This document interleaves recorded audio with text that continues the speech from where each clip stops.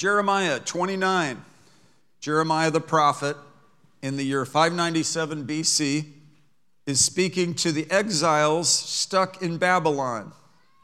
He's telling them to build, to multiply, to ignore false prophets, and to keep their hope alive. I pray something is offered to you today from the Word, from the Lord, that stabilizes your situation, stimulates your courage, challenges you in your belief system, not in the challenge in the sense of something that's like a provoking, but something that stirs you to action so you can rise up and hit the mark and fulfill the destiny that's on your life. The hand of the Lord is on you. Jesus loves you. Jesus lavishes His Holy Spirit on you. He has presented His Word to you. It documents His perfect will. And heaven and earth will pass away. It'll roll up like a scroll, one description describes it. Be a new heaven and a new earth. It'll be burned with a fervent heat. But He says, behold, I make all things new.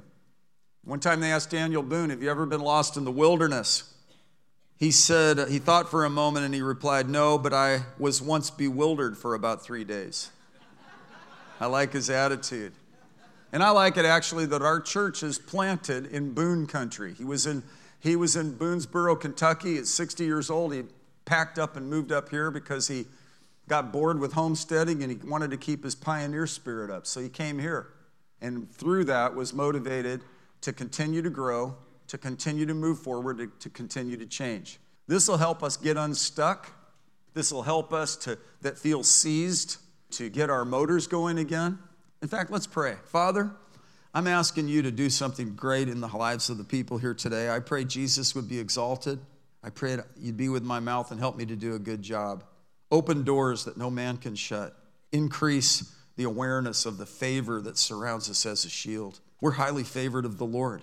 We know Mary was highly favored of the Lord. Daniel was highly favored of the Lord. Paul, Peter, Jesus increased in wisdom and stature and favor. But as it goes with the head of the church, so it goes with the body of Christ. And that's us. Say, that's me.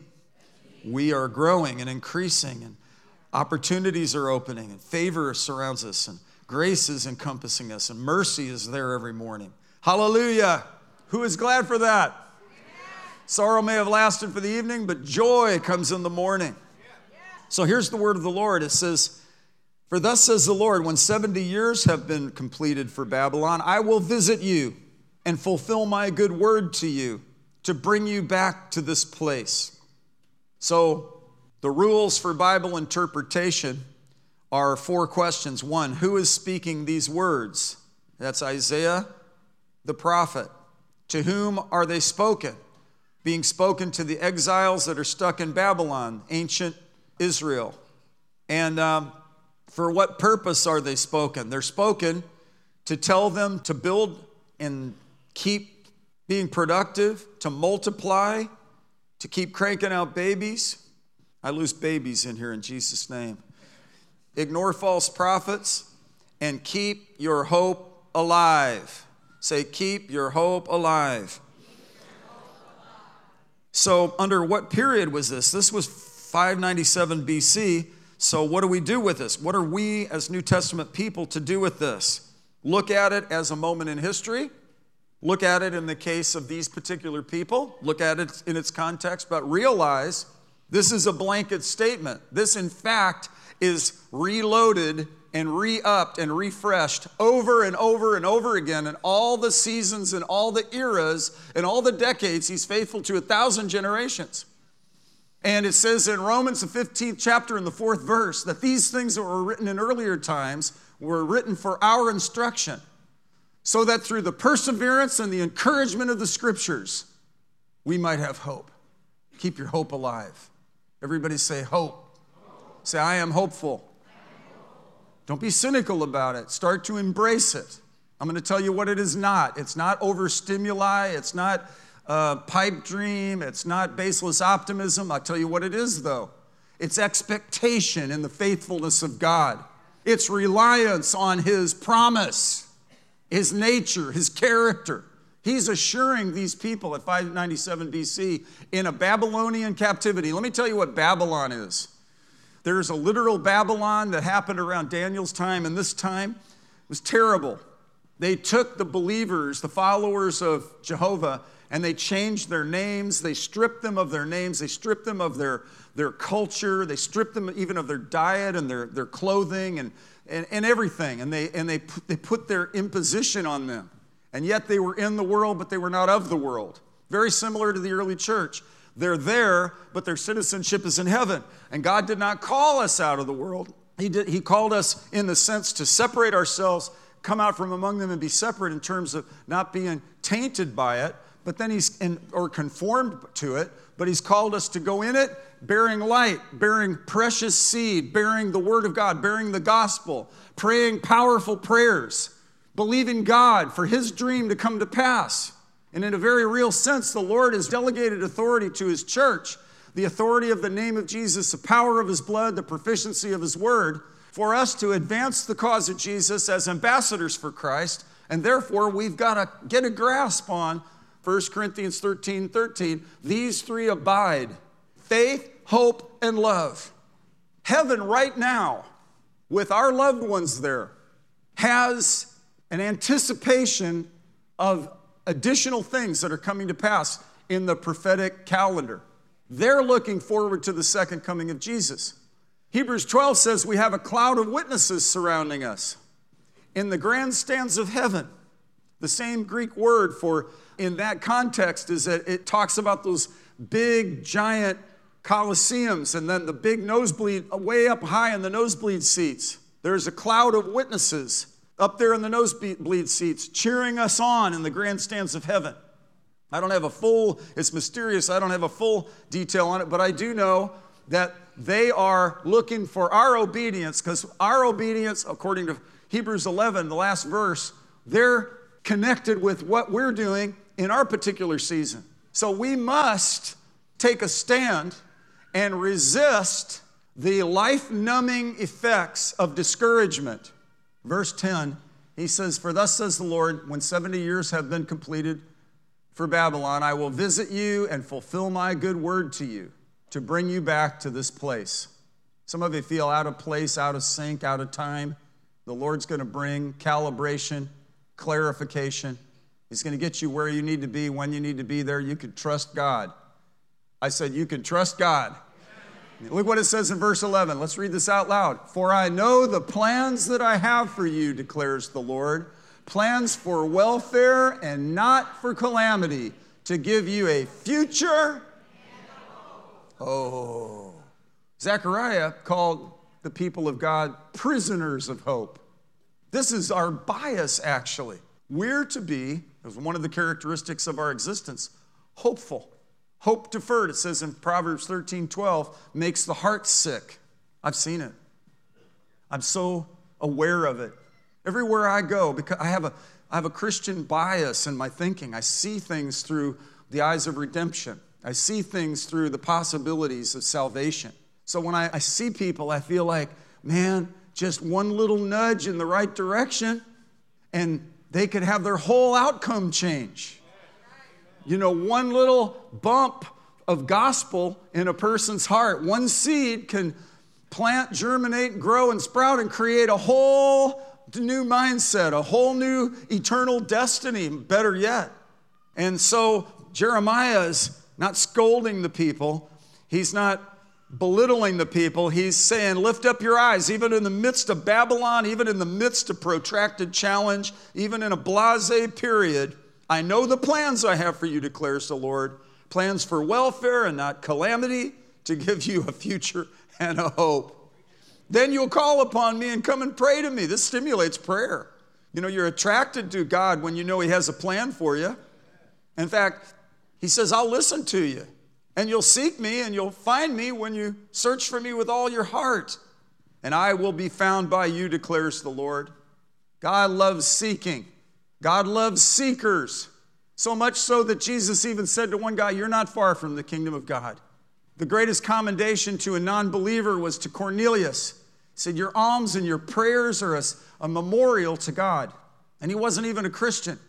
And he said that God honored him, and God worked it out where he was the first Gentile to come into the kingdom. Hallelujah. There's hope for everybody. There's hope for everybody. People go, oh, that's a hopeless cause. I don't think in our setting we should ever accept that. We are prisoners of hope. We have hope for a favorable outcome. We anticipate things not with dread. Is the other shoe going to fall? We lift up our eyes and say, hallelujah. Winston Churchill told war-ravaged England that the pessimist sees the difficulty in every opportunity, but that the optimist sees the opportunity in every difficulty.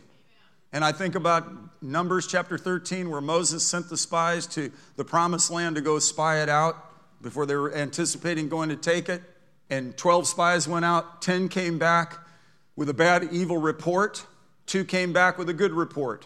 The evil report, difference between the evil report and the good report was this. The 10 spies saw that the people were great, that the cities were fortified, and that the walls were thick around Jericho and so forth. The 2 guys that came back with a good report said, yeah, I saw that too. These guys said, here's the fruit. Here, it's a land flowing with milk and honey. They brought back grapes and they brought back pomegranates and indications of how fertile and beautiful and capable of sustaining life it would be, just as God foretold, just as Moses had prophesied. But then they came back and said, nevertheless, the people are too big and the giants are there and all this kind of stuff. Joshua and Caleb were not in denial. They saw the giants. They saw the fortified cities. They saw the people. They said, but Caleb quieted the people before Moses and said, nevertheless, we shall by all means possess the land. Be that prophet in your household, over your kids, over your finances, over your job, over your marriage. Nevertheless, we shall by all means possess the land. Be that stabilizer in this season of your life, in your prayer time, when you're standing for your loved ones that are out there, and that God will send laborers to cross their path. He'll send laborers to cross the path of your loved ones. You're not going, no, there are no giants. No, the people, it's all easy breezy. No, it's a battle. It's a fight of faith. We go through stuff, right? And that's the substance of the message. That's the beauty of it. It's not pretentious. This isn't some sort of hype. This isn't some sort of mind game we're putting out, like we're all just a bunch of glazed people that just real jolly. I mean, that's cultic. Jesus said, in the world you will have tribulation, but be of good cheer or take courage. He said, I have overcome the world. And this is the victory that overcomes the world, even our faith. And see, the thing about faith is finding what God promises in the scripture. But what motivates me about building my faith is my hope. Faith is the substance of the things I hope for. Like I hoped I wouldn't go to hell, and I looked, and the guy told me that Jesus died to save sinners like me. And I was on a greased pole going to hell. I was so lost. I was so lost. And where I was raised and the atmosphere and it was crazy. It was as crazy then as it is now. But it was as even crazy in 597 BC in Babylon as it was in 60s America or in 2019 America. Hear the word of the Lord, okay? It is what it is. And yet, this is why God's holding the believers responsible to do something in faith and hope and love, right? And that's why it's imperative that we get our hope reservoir filled back up with confidence, with, as the definition is here, reliant trust, to hold to a desire with expectation. I know people that get this in their spirit and they go for the long haul. They see life in a big spectrum. They see that, in fact, it's a progressive journey. We go forth from glory to glory and from faith to faith. Dare we believe that? Dare we let ourselves be stimulated in that direction? I think so. And I do derive encouragement wherever I can find it, that's where it's godly. For example, for Daniel Boone and Boone's Crossing and all that kind of stuff, it means something to me because it demonstrates the possibility of learning something new in an advancing season and of not just reveling in some moment of a reception in junior varsity in your high school 300 years ago. And that was the glory days and all that stuff. No. We go forward. We forget those things which lie behind. We reach forward to what lies ahead. We press on. And the old saying, there's light at the end of the tunnel, and it's not an oncoming train. I know the plans I have for you, declares the Lord. Plans for welfare and not calamity, to give you a future and a hope. Brighten up your life with this verse. Romans 15, verse 13. Let's read this out loud. Can we do it? Now may the God of hope fill you with all joy and peace in believing, so that you will abound in hope by the power of the Holy Spirit. Now, let's marinate in this. All these recipes say, put it in a Ziploc and let it marinate for 2 hours. When I read that, I think 24 hours. I'm all about marinade. I think it ought to go to the bone, particularly chicken. Chicken's pretty boring. But you marinate that stuff, it can become delicious. I'm at the point where I'm hungry, so I'm doing food metaphors now. And I know I have just a moment now, because now you're stimulated. You're already thinking, this is a great message, but where should we go to lunch? Okay, so anyway. But I want believers in this church to ponder the depth of what I'm trying to say here. God said to ancient Israel in 597 BC, in the midst of terrible oppression, I know the plans I have for you, declares the Lord. Plans for welfare and not calamity, to give you a future and a hope. Keep building, multiply, don't listen to false prophets, and keep your hopes alive. Hope deferred makes the heart sick. So many discouraged, so many disappointed, so many sad situations in the world. But it must not be said of us. We are the redeemed of the Lord, and we say so. Not in a hyper-stimulus, not in a bunch of yelling and shouting for yelling and shouting's sake, but yet we shout unto God with a voice of triumph. Sometimes it's in a whisper. Sometimes it's even just in a meditation. It's like, having done all to stand, I stand. I face this giant with the certainty that my God will see me through. I face this mountain with the idea that there's something so beautiful and beneficial on the other side of this mountain that I'm going to command it to be removed.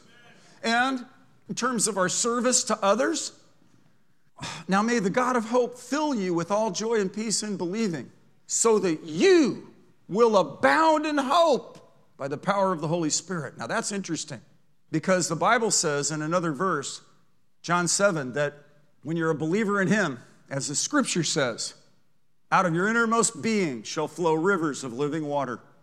And he was speaking in reference to the Holy Spirit.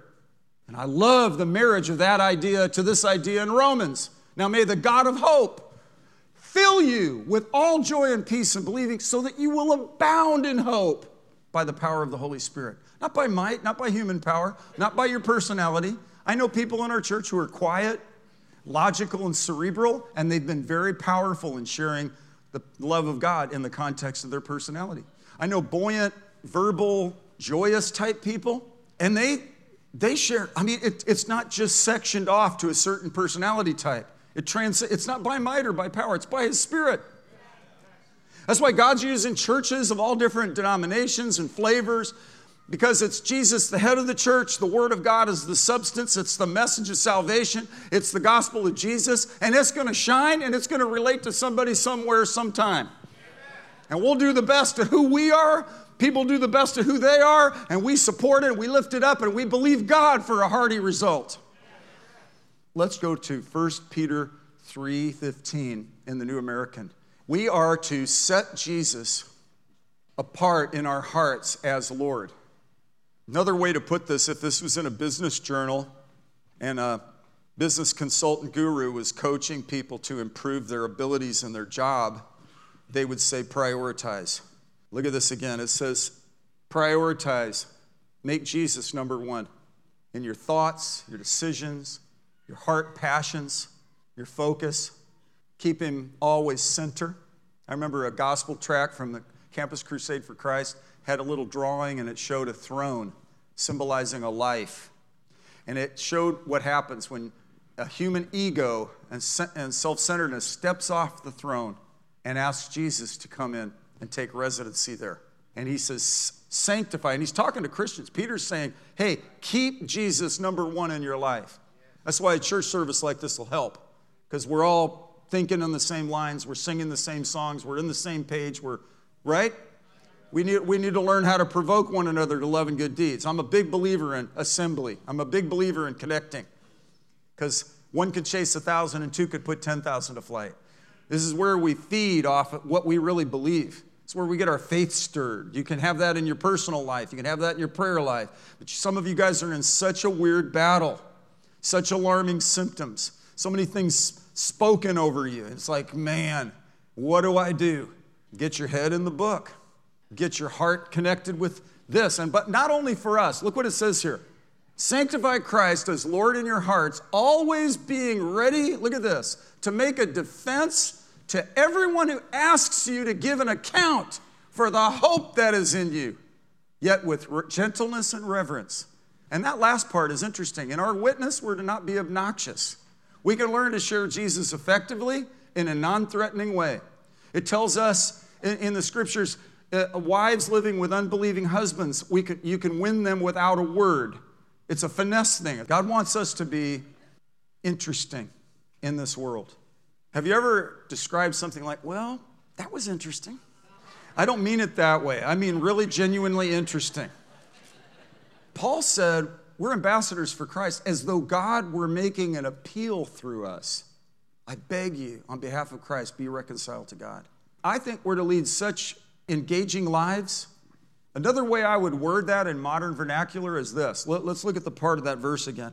That everyone who asks you to give an account for the hope that is in you. What that's saying is, why do you show up at work with a good attitude? Why is it that when we're gossiping in the lunchroom, you drop out of the conversation? You're polite and you're not judgmental, but I notice you never talk about other people behind their back. Why do you, when they ask us to work overtime, do you do it without whining? You know, this actually happened to me before I got married when I was in college, working at a store. We're opening up a new store. It was snowing, and we didn't get all the results we thought we would. The manager came in and called all this new band of people together, and he said, listen, we're going to have to work tomorrow. I think it was a Sunday. He said, you're going to get time and a half, and the people went, oh. He said, it's going to be snowing, it's going to be cold. And I wasn't trying to be self-righteous or be Ned Flanders. But I just learned, hey, do your work hard. What triggered in me was do your work heartily unto the Lord, and you're a witness. So be a good witness. So I just kind of shut up. It was noticeable to the boss. He said, I want to know why you didn't complain like everybody else. And he didn't know. And I said, well, I'm a Christian, and I know that this is my work, and it's to be under the Lord. And I'm to do all things without murmuring and complaining. So later on, about 2 weeks later, he said, hey, Perry, I want you to come with me. I have to take the income from today to the bank, and for accountability, I need somebody with me, so I want you to come with me. I thought, I'm building bicycles I'm not in the financial department, but I thought, okay, so he had these bags with locks on them, and he was being real official and thorough and signed everything and all that. And we got in the car. He said to me, so you say you're a Christian, right? I say, yeah. Then you mind explaining to me why my 24-year-old wife died? See, we're to respond. He said, always giving account for the hope that is in you, yet with gentleness and reverence. I learned then I couldn't come up with cliches. I couldn't try to condemn him for doubting God or being hurt. I just shut up and listened. And something really amazing happened there because I abound in hope. I didn't have all the answers for him, but I knew who the answer was. And it didn't need to be couched in a bunch of cliches, and it needed to be gentle and reverent. By reverent, it's like, I respect you as my boss, but I respect you as someone asking this question. Instead of going, well, let me tell you what I've been in situations with people who know everything and move on. I've never met anybody that really knows everything. So the people that act like they know everything, if you don't change after a while, just go somewhere else and just putrefy alone, because that's weird. That's called obnoxious, and it's in no way consistent with who Jesus is. But I'll tell you what is. He's near the brokenhearted. He saves those who are crushed in spirit. And Jesus always has a faith, hope, and love quotient. And so do we. and we carry it. And it crucifies our cynicism. It upswings the flatlining that tries to numb us. It gives us our edge back. And I think about this.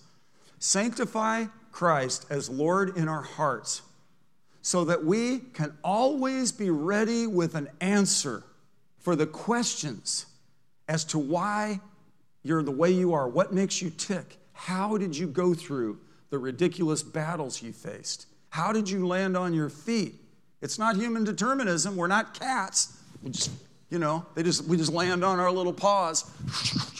No, it's a resurrection power of Jesus. Hope deferred makes the heart sick. There's so much spiritual heart disease, having no hope and without God in the world. So, now may the God of hope fill you. This is what I'm praying. This is the practical application of this message. This is where I'm moving from theoretical overphrasing to personal application. Keep your hope alive. Now may the God of hope fill you with all joy and peace in believing. I'm a believer. And when I start to slip, I have to go back and remind myself of what my belief system is. It's based on God who is faithful to 1,000 generations. It's based on the Word of God, which is living and active and sharper than a two-edged sword, which is forever settled in heaven, which is all Scripture is inspired by God and is profitable for teaching, for correction, for training in righteousness, that the man of God may be fully equipped, adequate, and fully equipped for every deed. I will finish with this. This is the application. Get it in your spirit. Crowd out unbelief, doubt, discouragement. Defy it. Take personal issue with it. It threatens your momentum and your destiny. Keep pressing on. Lift up your eyes, fixing your eyes on Jesus, the author and the finisher of your faith, who for the joy set before him, he had a hopeful expectation. For the joy set before him, he endured the cross, despised the shame, and he is seated at the right hand of God. That's Jesus. Get some joy set before you. Oh, Pastor Jeff, you're just trying to get me all encouraged. I will not apologize for that. I will not apologize for that. Because the Bible says to consider how to provoke one another to love and good deeds. Hope is the anchor for our souls. Hebrews 6, it's an anchor. It'll hold you, man. When all the winds are blowing and it held us when the stupid flood hit and filled this building up with mud and nasty water. It caused us to think differently and overcome. When we were victims, God helped us to be reminded that we were victorious in the midst of the situation. And whatever overwhelming deal you're facing, whatever heartbreak, whatever sadness, whatever deal, God is so good. He has an answer for it. Greater is he that is in you than he that is in the world. God is able to do exceedingly abundantly beyond all we can ask or think, according to the power that works in us. A lot of times they quote the first part of that. God is able to do exceedingly abundantly beyond all we could ask or think. But it's according to the power that works in us. Let's all stand up on our feet. Now may the God of hope fill you with all joy and peace in believing, so that you may abound in hope by the power of the Holy Spirit. Listen, be hopeful. Keep your hopes alive. I'm telling you to have a spiritual resolve for a lifetime. Keep your hopes alive. People get attracted to honey better than vinegar. And let me just tell you, good news puts spiritual lean fiber on your muscles. Good news makes you strong to win the battles in life. On his 85th birthday, Caleb said at this mountain, he said, "Would you please give me this mountain, Hebron, where the giants are?" He said, "I'm 85, but when I was 40 years old, Moses gave us a word at Kadesh Barnea that we would possess the land." Here's what he said: "As my strength was then, so my strength is now." I got a hold of this when I was a kid. And I thought, okay, man, this will sustain you through the course of a longevity.